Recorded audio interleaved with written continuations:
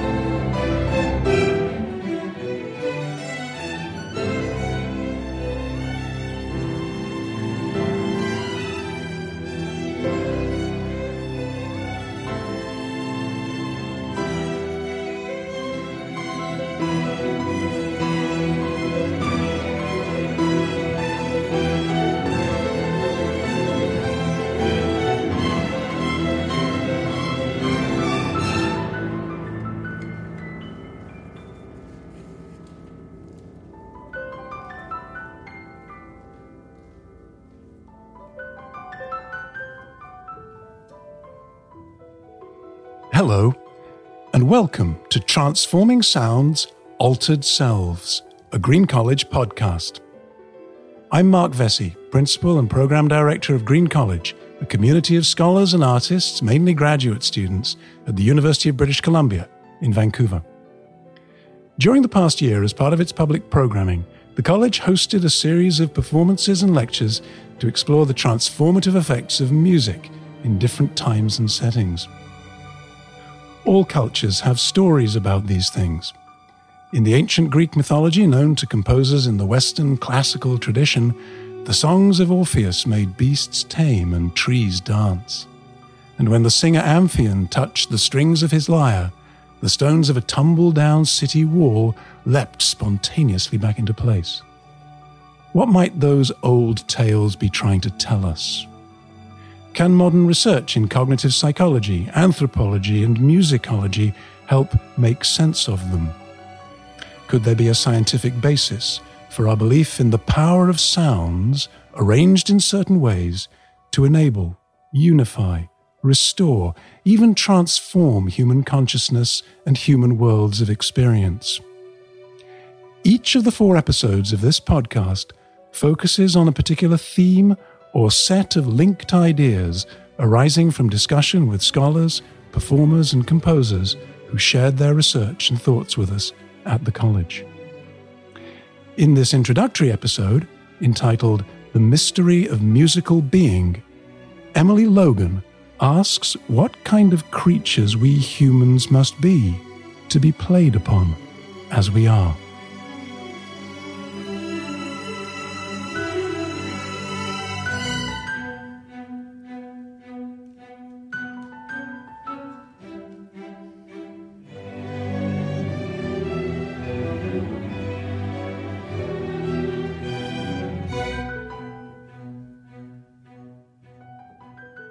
You are listening to Ordinary Beauty by Eileen Paget, performed by the UBC Chamber Strings, along with myself, Emily Logan, as pianist.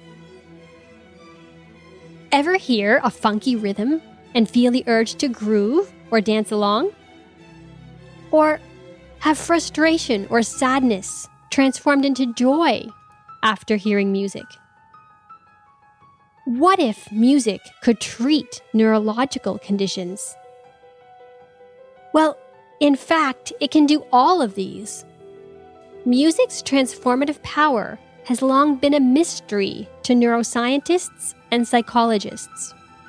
Some of its transformative powers just cannot be explained. I'm Emily Logan, resident member at Green College, and today I will be your host as we explore the mysterious and transformative power of music. We will look at music's transformative power from the psychological realm, from the field of neuroscience, and from the perspective of a composer and performer.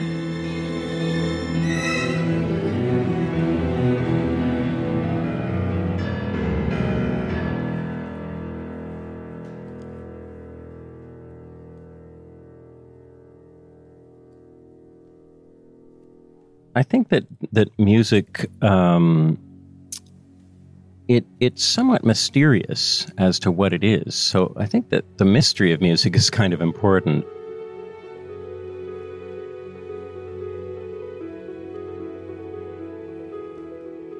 Bill Thompson is a distinguished professor of psychology at Macquarie University, where he runs the Music, Sound, and Performance Lab. He is chief investigator of the Center of Excellence in Cognition and its Disorders, and founding director of the Center for Elite Performance, Expertise, and Training. He spoke about why music poses many mysteries. And I think we can all relate to the fact that we listen to music an awful lot when we're forming our identities as teenagers, sort of children, young adults. There's sort of a period in which we're really focusing on both identity and we're listening to a lot of music. And that music comes to stand for our identity. So people who are fans of a particular genre of music or even a particular band can really see that music as a representation of who they are, their values, and their ambitions. I think that this is something that ends up being sustained throughout our lives. And when we listen to music from our adolescence, our early adulthood, later in life, it brings to mind this sense of ourself. And we call this our extended self, that self that is a kind of source of continuity throughout our lives. Bill shared with us how music became part of his personal identity. He pointed out the role that music plays in inducing and helping us express emotion. So if I look at my own experience with music growing up, I quite enjoyed both listening to music on my own and also just sort of playing around on the piano on my own.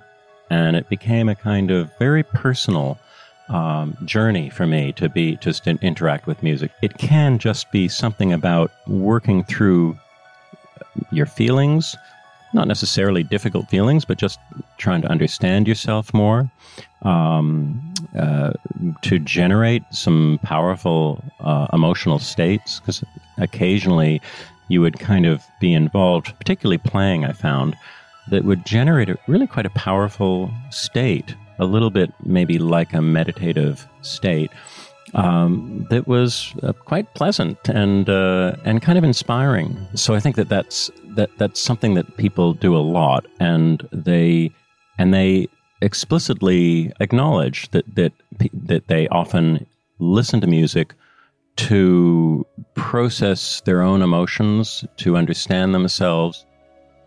Our identity is also very much related to the social aspect of our lives. It influences the type of social interactions we engage in, the people that we surround ourselves with, and how we perceive these. Music not only has a strong link to our identity, but it also plays an important role in the development of social bonds. So if we are listening to music with other people, we feel an affiliation with those other people. And that affiliation strengthens kind of incrementally with every listening. And it's a little bit mysterious how this happens, because they know that there are actually kind of the release of certain hormones and neurochemicals associated with music that are also associated with social bonds. And this is interesting. So it's as if the music somehow finds a way of simulating the processes involved in bonding with other people. And that means that when you like music and other people share in your music preferences, you feel an affiliation with them. In light of the fact that music is so tightly woven into our sense of self, researchers have begun studying the potential rehabilitative power of music. The effects have been surprising. They include helping people overcome speech difficulties, improving walking in people with Parkinson's disease, and aiding in memory retrieval in dementia patients. Although music cannot cure neurological impairments, it has proven to be a form of treatment. It can provide temporary relief from symptoms. Why this is still a mystery.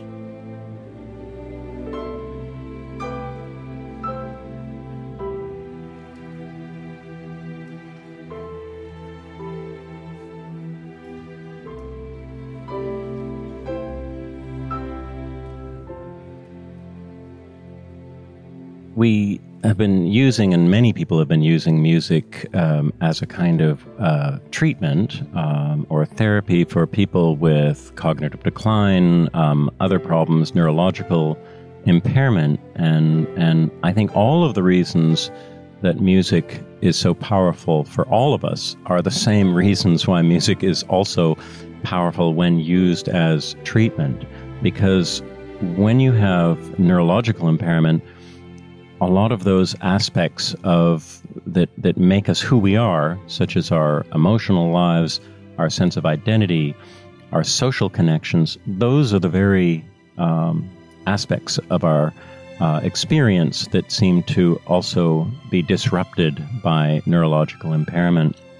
And for people with dementia, for example, playing music that they that was important to them earlier in their lives can bring back powerful autobiographical memories, partly because music, we experience it so much earlier in our lives that it is kind of all around our brain. It's represented in multiple areas. It has a movement component. It has a kind of aesthetic, emotional component. It has more concrete representations associated with words.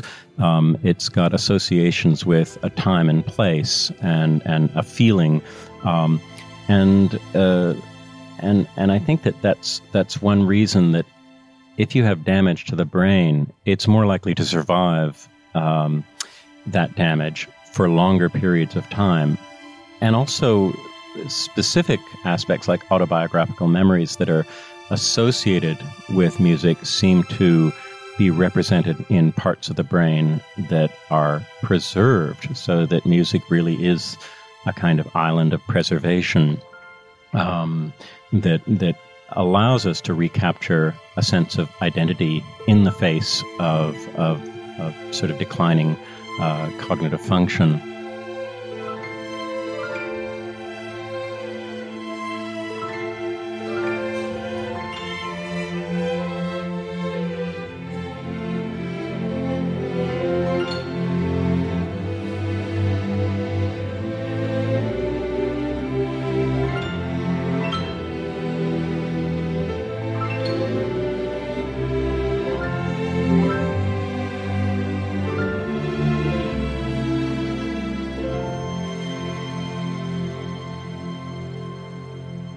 So, we have just looked at the mysterious power of music from the perspective of psychology. Now, let's take a glimpse into the field of neuroscience and their view on music's transformative power. Peter Wust and Nori Jacobi are both specialists in neuroscience, music, and rhythm. Peter is a neuroscientist at Aarhus University in Denmark, and the director of the Center for Music in the Brain. Nori is a presidential scholar in society and neuroscientist at Columbia University. Peter spoke about the particular role that rhythm plays in inducing emotion. Emotions that rhythm induce are quite different from the emotions that more harmonic texture or melodies will, and even melodies in connection to the lyrics, for instance. So in that sense, I always found music very fascinating, because just this sensation of groove that we want to move to a rhythm, that's actually a sensation that you can't get from from anywhere else in a way. Especially this is extremely particular for music.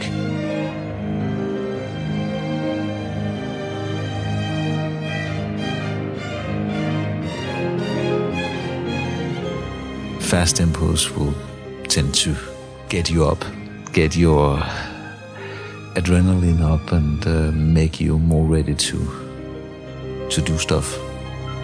Peter went on to speak about how the precision, or even the lack of precision, in live music performance can affect the listener in quite a visceral way.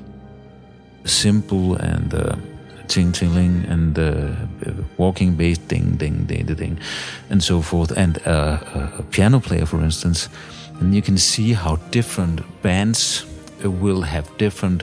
They'll try to span the timing out. It's not nice if everybody is together. You'll have to have sort of a variance between the members. So if you think about my favorite rhythm section, the Miles Davis rhythm section from the 60s, see that Tony Williams, who's a drummer, he's always ahead of the others, right? He's up on the beat, right?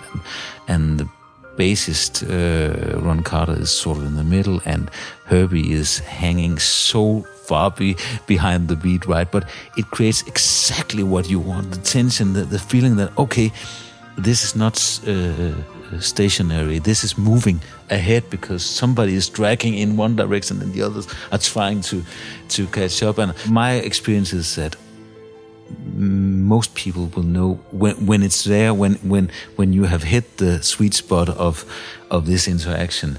Everybody knows it. Even the bartender will stop serving beer, and but it's so hard to find to hit the exact spot.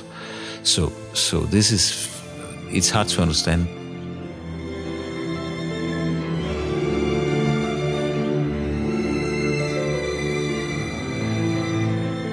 Peter explained that studies are now being conducted to see how fetuses respond to rhythmic patterns.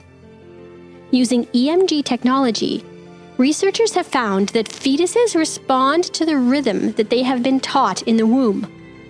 They seem to notice when a rhythmic pattern is different. Nori commented on how the early acquisition of rhythm relates to musical culture. He spoke about the mystery surrounding the precision involved in producing rhythms. Infants in very early stage already acquire things that are very specific to their own culture. So they are absorbing from the environment things that are characteristic of their music. So it's really hard to compare it to any other motor skill. The accuracy in which we can produce rhythms, especially professionals like the one that eventually get to the academy, it's a very, very accurate machine that kind of close up a very close perception-action cycle in which we immediately correct things based on what we hear in our environment. We immediately contextualize. When you're playing in a group, in an ensemble, you immediately correct and you're immediately aware to a lot of things, a lot of nuanced things, and immediately translate it into action in a millisecond precision. So that is amazing. These precise adjustments that Nori spoke about are not just apparent in professional musicians. We actually make these kind of adjustments on some level in our everyday lives without even realizing it. We can even, walk near another person, and then we know that the other person is a little bit slow, so we can adapt ourselves to that. So there's a lot of things that go in cognitive into these motor control systems. The motor control system needs basically to coordinate multiple components of our motor system together. And that ability to kind of control, able to correct and grain is something that is in the motor system.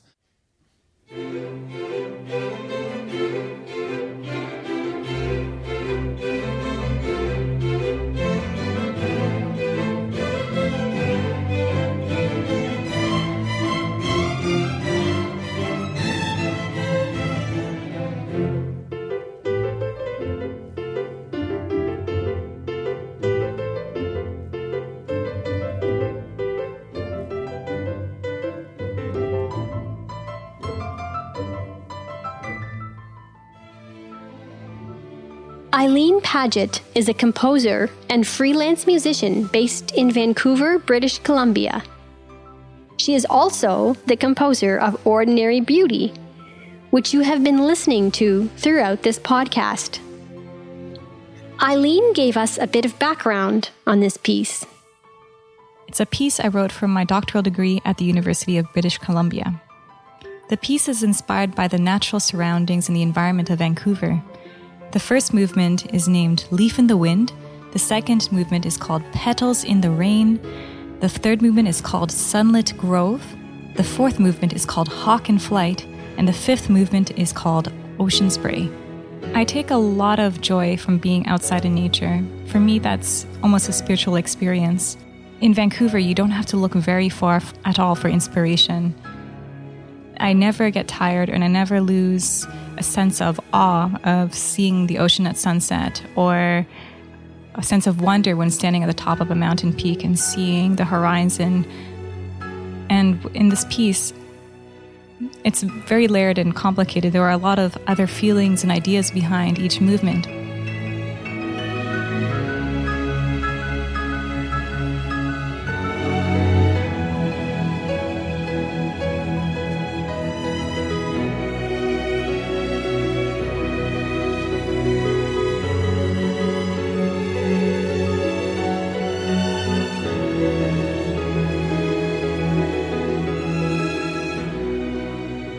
I wanted to have some kind of image that the people listening to it could hold on to, as well as the people performing it, some kind of unifying idea. And so I chose these images from nature. I'm aware that people listen to music in different ways. Some people don't need an image. They're more drawn by the physical feeling of the music, by the rhythms, by the changing musical ideas. Whereas other people need something to kind of stir their imagination. So whenever I write a piece, I try to make sure it's the most impactful it can be, the most emotionally charged, the most evocative. And so I try to make it alluring on all these different fronts. Eileen wants to transform and transport people through her music. She wants her listeners and the performer to experience the music deeply. So, just how does she do that?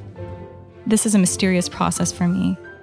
I can't just write something and not be engaged with it, not be emotionally invested in it. Because when I know whether I've written a part that I want to keep is if it makes me feel something strongly. If it's able to get an emotional reaction out of me who's already spent a lot of time with it, then I'm thinking that it's more likely to be expressive to somebody listening to it for the first time. Music is a powerful tool for communication, and we don't always know why. Even as a composer, I can offer some insights to it, and I know, for example, how I can put in a certain musical surprise at one part in a piece and how people might react to this. But still, I'm riding a lot on intuition. We do know that music affects us physically, and then we also just have this mysterious part of music where we don't really know why it speaks to us. I've spoken to other composers, some who have been writing for decades, and they don't know either.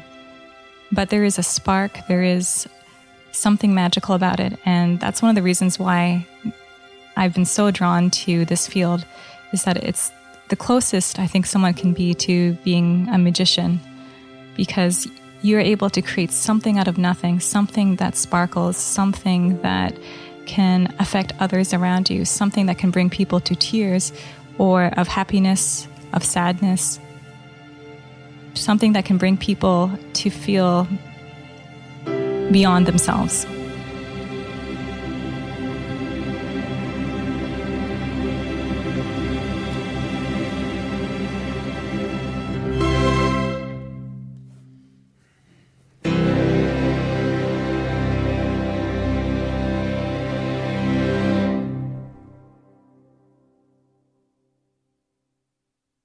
So there you have it. Music and rhythm are more deeply entwined in our existence than we even realize. We have seen this from the perspective of social psychology, neuroscience, and from a composer. Music is all around us, shaping who we are and continuously altering our sense of self. All we need to do is to be open to the transformative power of music.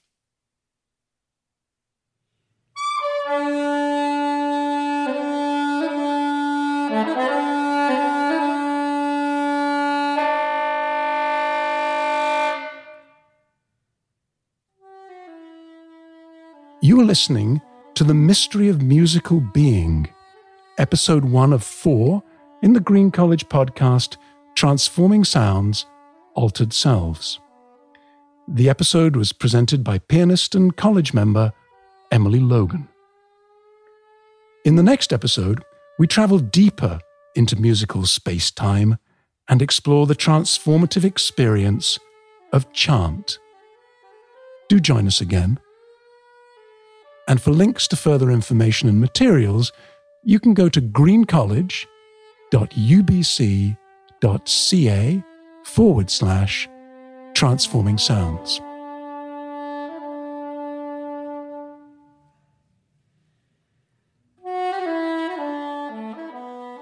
Transforming Sounds is a podcast production of Green College UBC. The college gratefully acknowledges the generous support provided by Early Music Vancouver, the UBC School of Music, and members of its Rhythm Research Cluster, and by the Early Modern Conversions Project based at the Department of English, McGill University, and funded by the Social Sciences and Humanities Research Council of Canada.